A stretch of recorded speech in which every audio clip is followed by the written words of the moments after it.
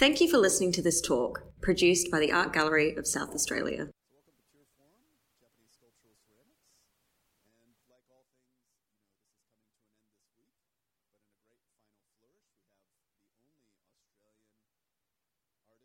But in a great final flourish, we have the only Australian artist included in the show here to speak about his work and his relationship to some of these artists to a lesser extent. And I'm not sure, you might throw in a love story or two in there along the way, right? So Kenji Uranishi, born in Nara, came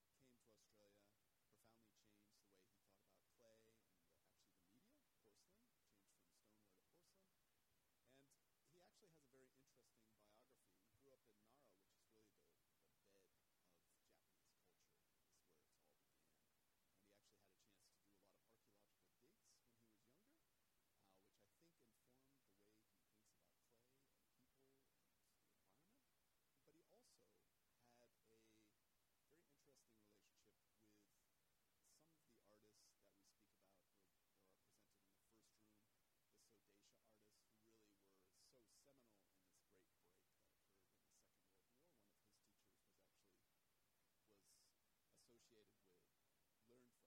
the way he thought about clay and actually the media, porcelain, changed from stoneware to porcelain. And he actually has a very interesting biography. He grew up in Nara, which is really the bed of Japanese culture, is where it's all began. And he actually had a chance to do a lot of archaeological digs when he was younger, which I think informed the way he thinks about clay and people and the environment. But he also had a very interesting relationship with some of the artists that we speak about or are presented in the first room, the Sodeisha artists who really were so seminal in this great break that occurred in the Second World War. One of his teachers was associated with, learned from Yagi Kazuo, who's pictured in that massive picture in front, circa 1948, downtown Kyoto, where all those seminal events happened with Sodeisha and then Shikokai and all these artists. And so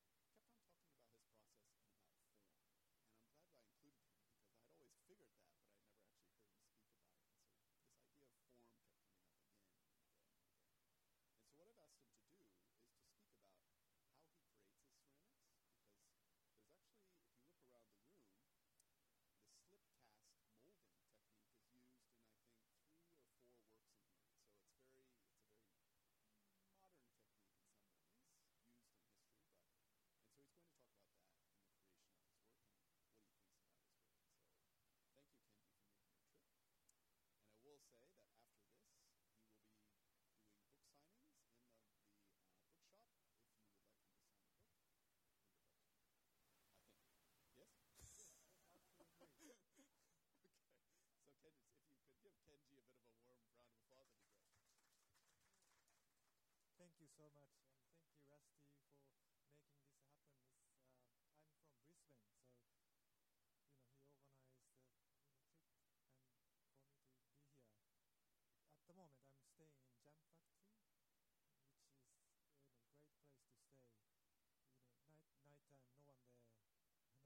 Nighttime, no one there.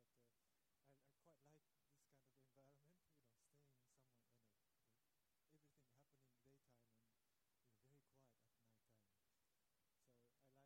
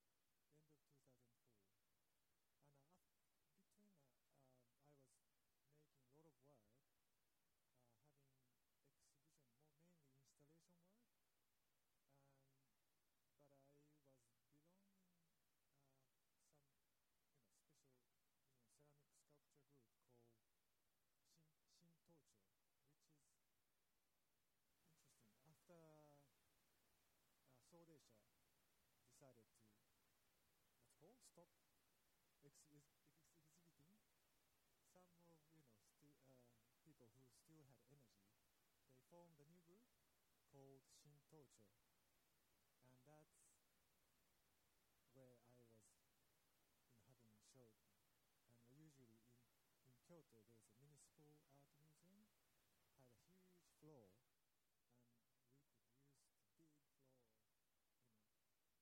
to make a showcase your own work. And I was into making bigger scale sculpture or installation. So using big space was my favorite thing. And at that time, I met lovely man who are the master of wheel throwing, Mr. Katsuno, and a few other people formerly from South Asia. And I was, I felt kind of intimidated by those people, but he was very, very nice and gave me, nice advice, or just having nice conversation with him made me, okay, I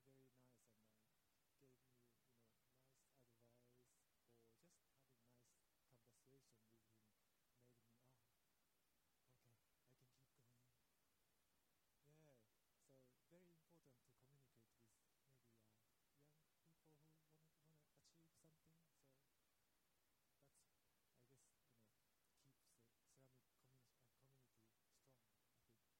So that's, I guess, keeps the ceramic community strong, I think. And after I moved to Australia, I've hardly used porcelain, but Australia changed everything. So I took the opportunity to use porcelain. And I've done hand building technique, and this is I use technique called slip casting. So slip casting is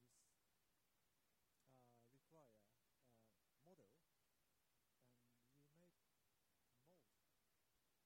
using that model, and then you take the model out, so inside is empty, and you pour the slip into mold, and clay becomes, same shape as a model. So it's a bit like imagining Lego piece.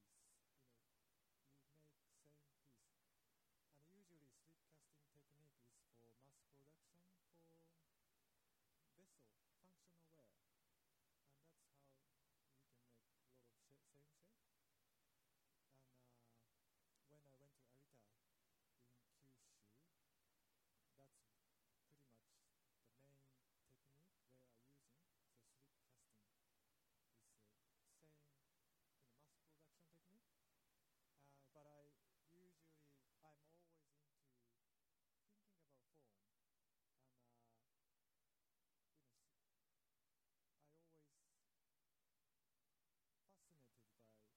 So making one piece and then put together somehow was the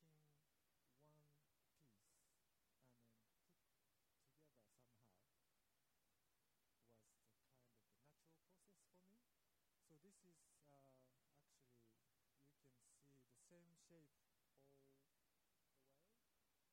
but if you focus for one shape, it's a bit like a skinny, kind of complicated fork, sword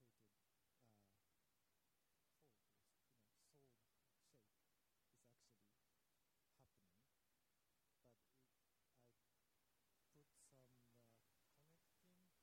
point, so you can together like a Lego.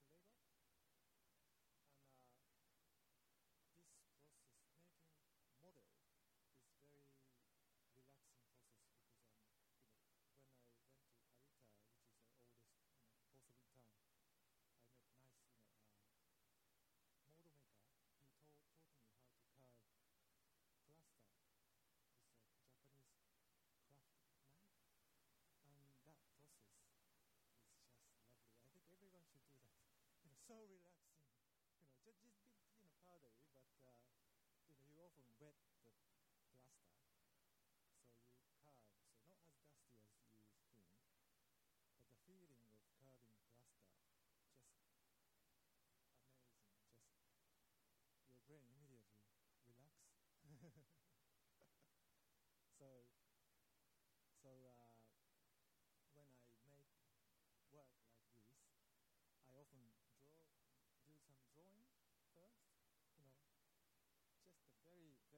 simple line, the silhouette of drawing, and then I just want to make this kind of shape, and that's how I start. And then now, I have to make one piece to get the right model. So I prepare. It's a bit like a sliced cake. The circular form. If you slice, 8 pieces or 16 pieces, you get a nice triangle shape, and then you get that shape, and then that's how you start carving by hand, mostly hand. And then that process is just organic process for me because I don't like deciding the end result before I make. So I love the surprising element as I go, and then sometimes that leads to mistake. You don't think about properly, so you stuck sometimes, and then you have to redo it again. But that process is just a combination of problem solving as well, and I just love kind of somehow get to the point which looks potentially can work. And then after carving process, you do sanding and looking at the shape properly. And if you're happy, you make mold out of it. And then that's how this became one shape. So you have to make it about, probably this one have got maybe 18 pieces, I don't want to count now, but around 18 pieces put together.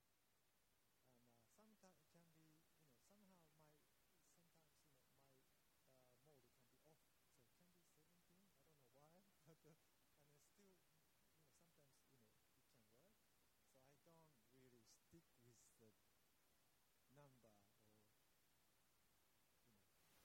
idea that I had originally. I just keep changing it. And then that's how I kind of get to this point. And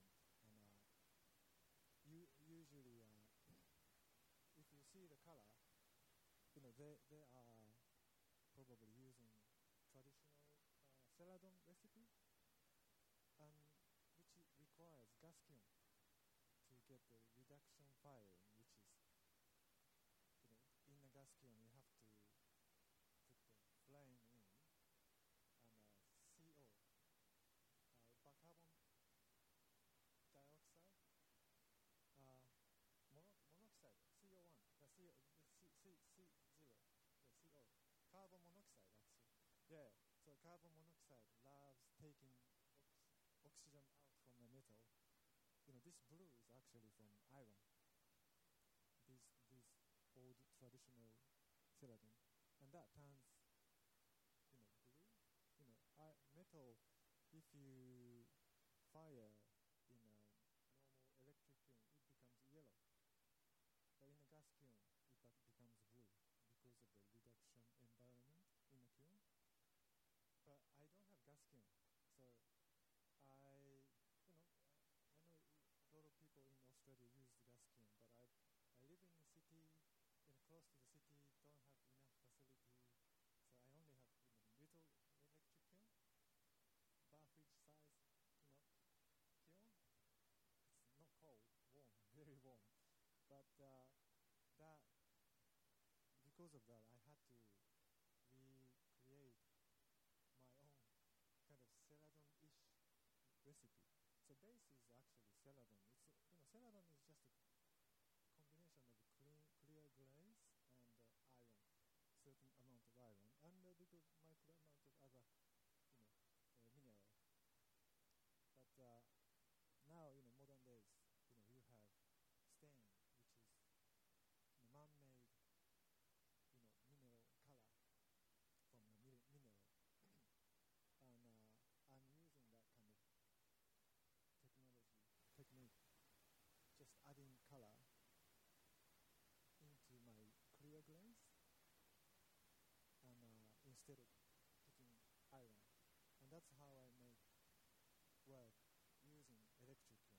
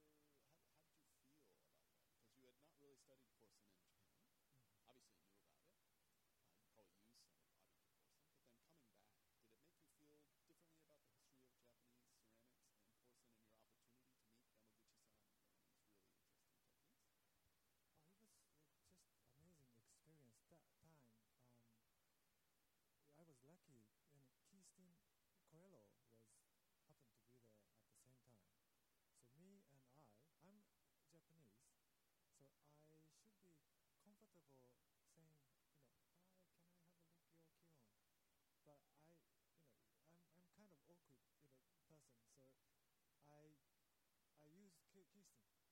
Hey, hello, this is Kirsten Kohler from Australia. I'm Australia from Australia too, but can we have a look at your kiln?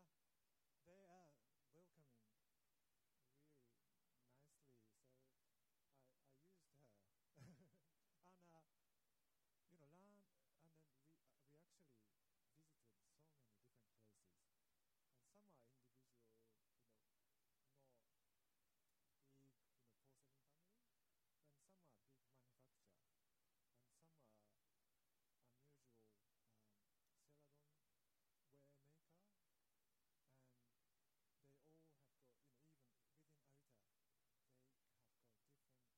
and some are individual, not big, porcelain family, and some are big manufacturer, and some are unusual celadon ware maker, and they all have got, even within Arita, they have got different characteristic of how to approach the porcelain, not the same.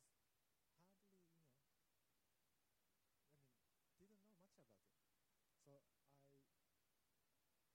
So my background, knowledge, and my porcelain knowledge was from just using Australian porcelain clay and see how this clay behaves. That was it, So I could keep making something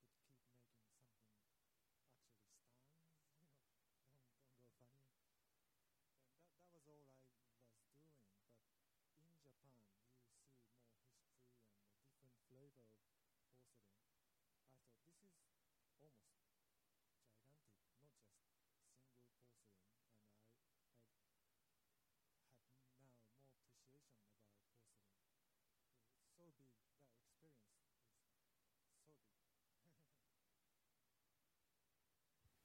is so big. Kenji, one thing I've been wondering about while you're sitting here talking, as you look around the room, you see all these amazing celadons, and they all look remarkably different. And, there's somebody like Fukami Sueharu, who did the amazing wing. He also uses the slip cast technique. And then you have Kawase Shinobu, the green, kind of almost antique-looking works at the back there. And it's made me realize how Japanese ceramicists today, history and contemporary, kind of exist in this same bubble happening at the same time.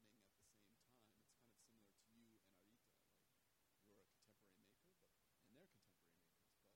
Like, you're a contemporary maker, and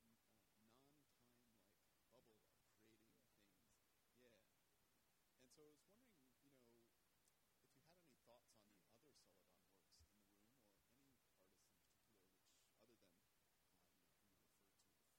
creating things. Yeah. And so I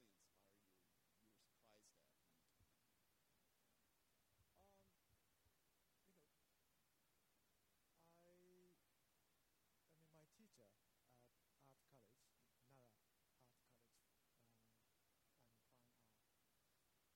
he was always talking about Sodeisha, Yagi Kazuo, and Kazuo Yagi. And one thing he was saying is those guys were great sculptor, but one thing you should know is they can make amazing functional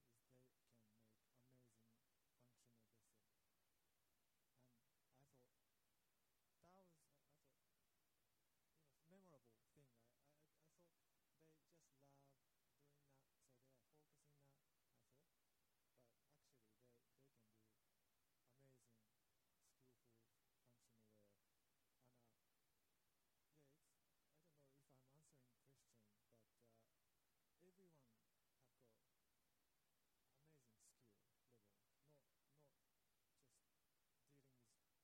skill level. Not just dealing with clay casually. They are seriously working with clay. And that's. I don't know if this is the answer, but kind of gone different place.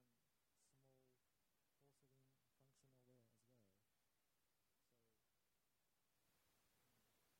So, for example, you can see in the first room, when you go in the first room, Suzuki Osamu, who these works were made by. His father was a porcelain guy in downtown Kyoto. He obviously moved away from that in the late 40s, early 50s.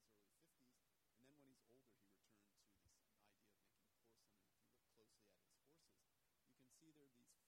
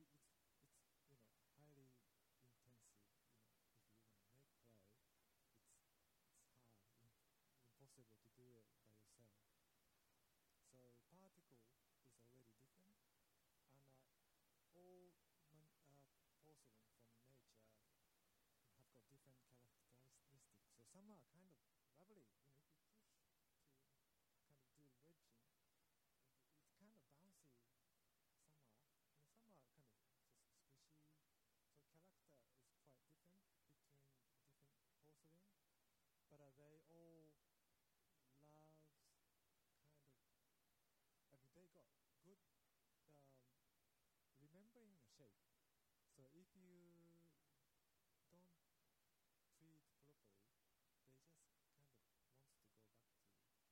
And rating of cracking is really high. It's not as bonded, as other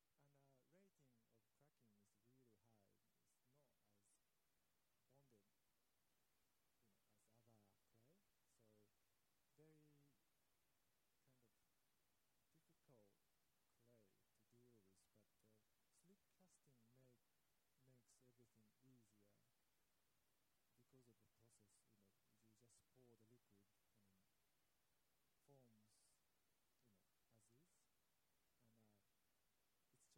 forms, as is,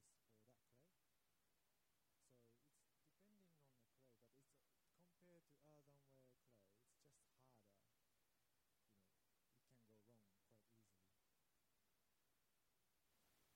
earthenware clay, it's just harder. It can go wrong quite easily. I have one more question for you, and then we'll open it up to questions from the audience.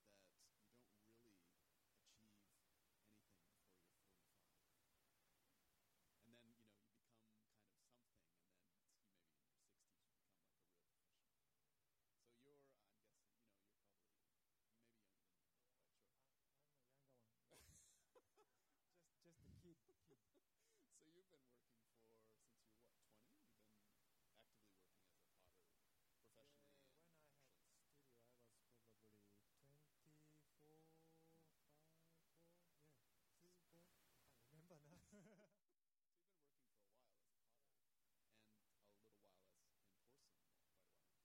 you don't really achieve anything before you're 45. And then, you become kind of something, and then you maybe in your 60s you become like a real professional. So I'm guessing, you're probably, you may be younger than me, I'm not quite sure. I'm a younger one. just a kid. So you've been working since you were 20? You've been actively working as a potter professionally? Yeah, when I had studio, I was probably 24, 5, 4, 3, 4. I can't remember now. So you've been working for a while as a potter, and a little while in porcelain, quite a while in porcelain. Do you feel like you have reached your maturity yet? There's no such thing. Because I love imagining shape, and I love having relation with the shape, and I'm hoping people can do the same towards what I make, in some way, and often what I want to make, shapes can be different between previous work and current work, and that means you have to learn how to make it, how to achieve. So it's all about learning how to achieve to make new work, because no instruction. There's no IKEA unknown, instruction. So you have to solve, some of the issue. Often, little different, can change the behavior. Drying process can be different, and in firing, you have to understand how they,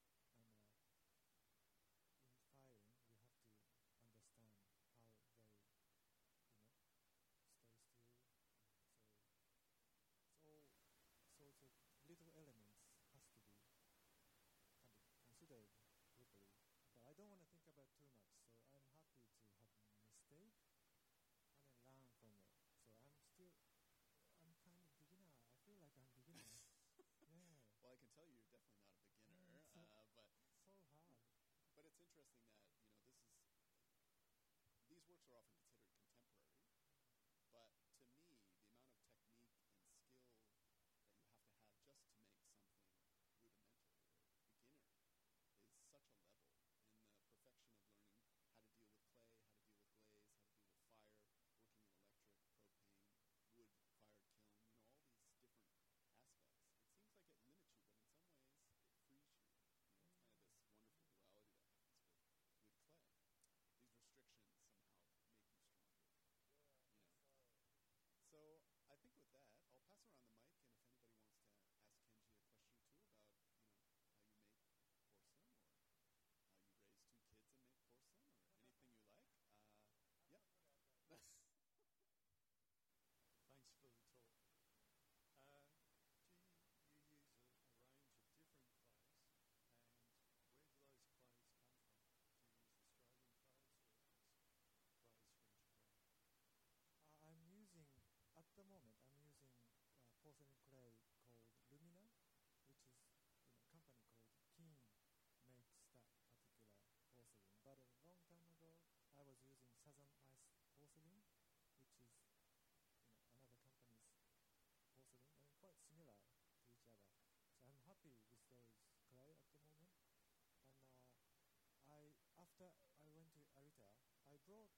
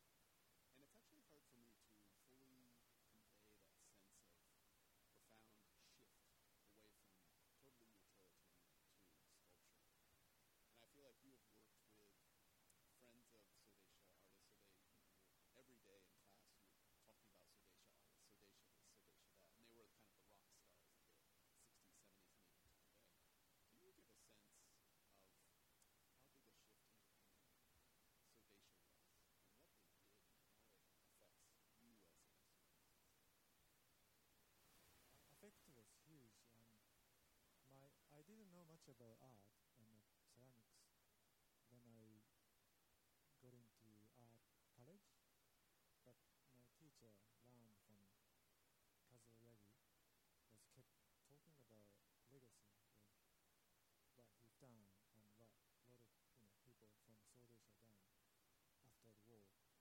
And I think this is very unusual. I thought this is maybe it's almost like American, maybe pop art emerged in that kind of sense.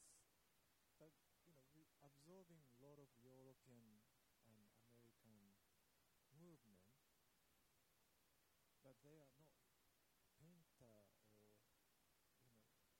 or just they a lot of people are, I think, family are ceramic family. So, but they still wanted to express something radical. So that's why I think they done quite interesting, achievement. And I think in Japan it's huge because exhibition happens quite often, so you can see those people's work quite often.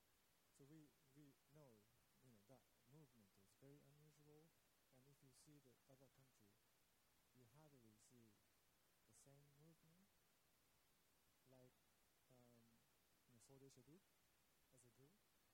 So for us, it's quite huge, but I didn't know much about it when I was little.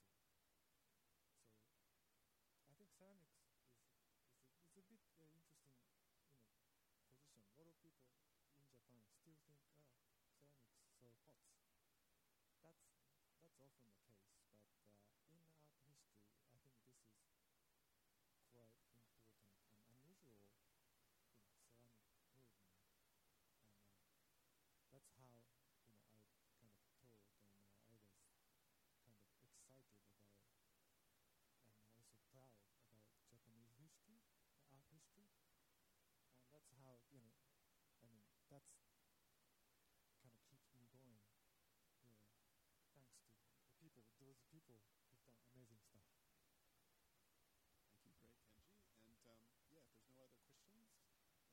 So this is the last talk we'll be giving in pure form, so thank you very much for coming, and enjoy the show. It closes Sunday. Thank you. Thank you so much.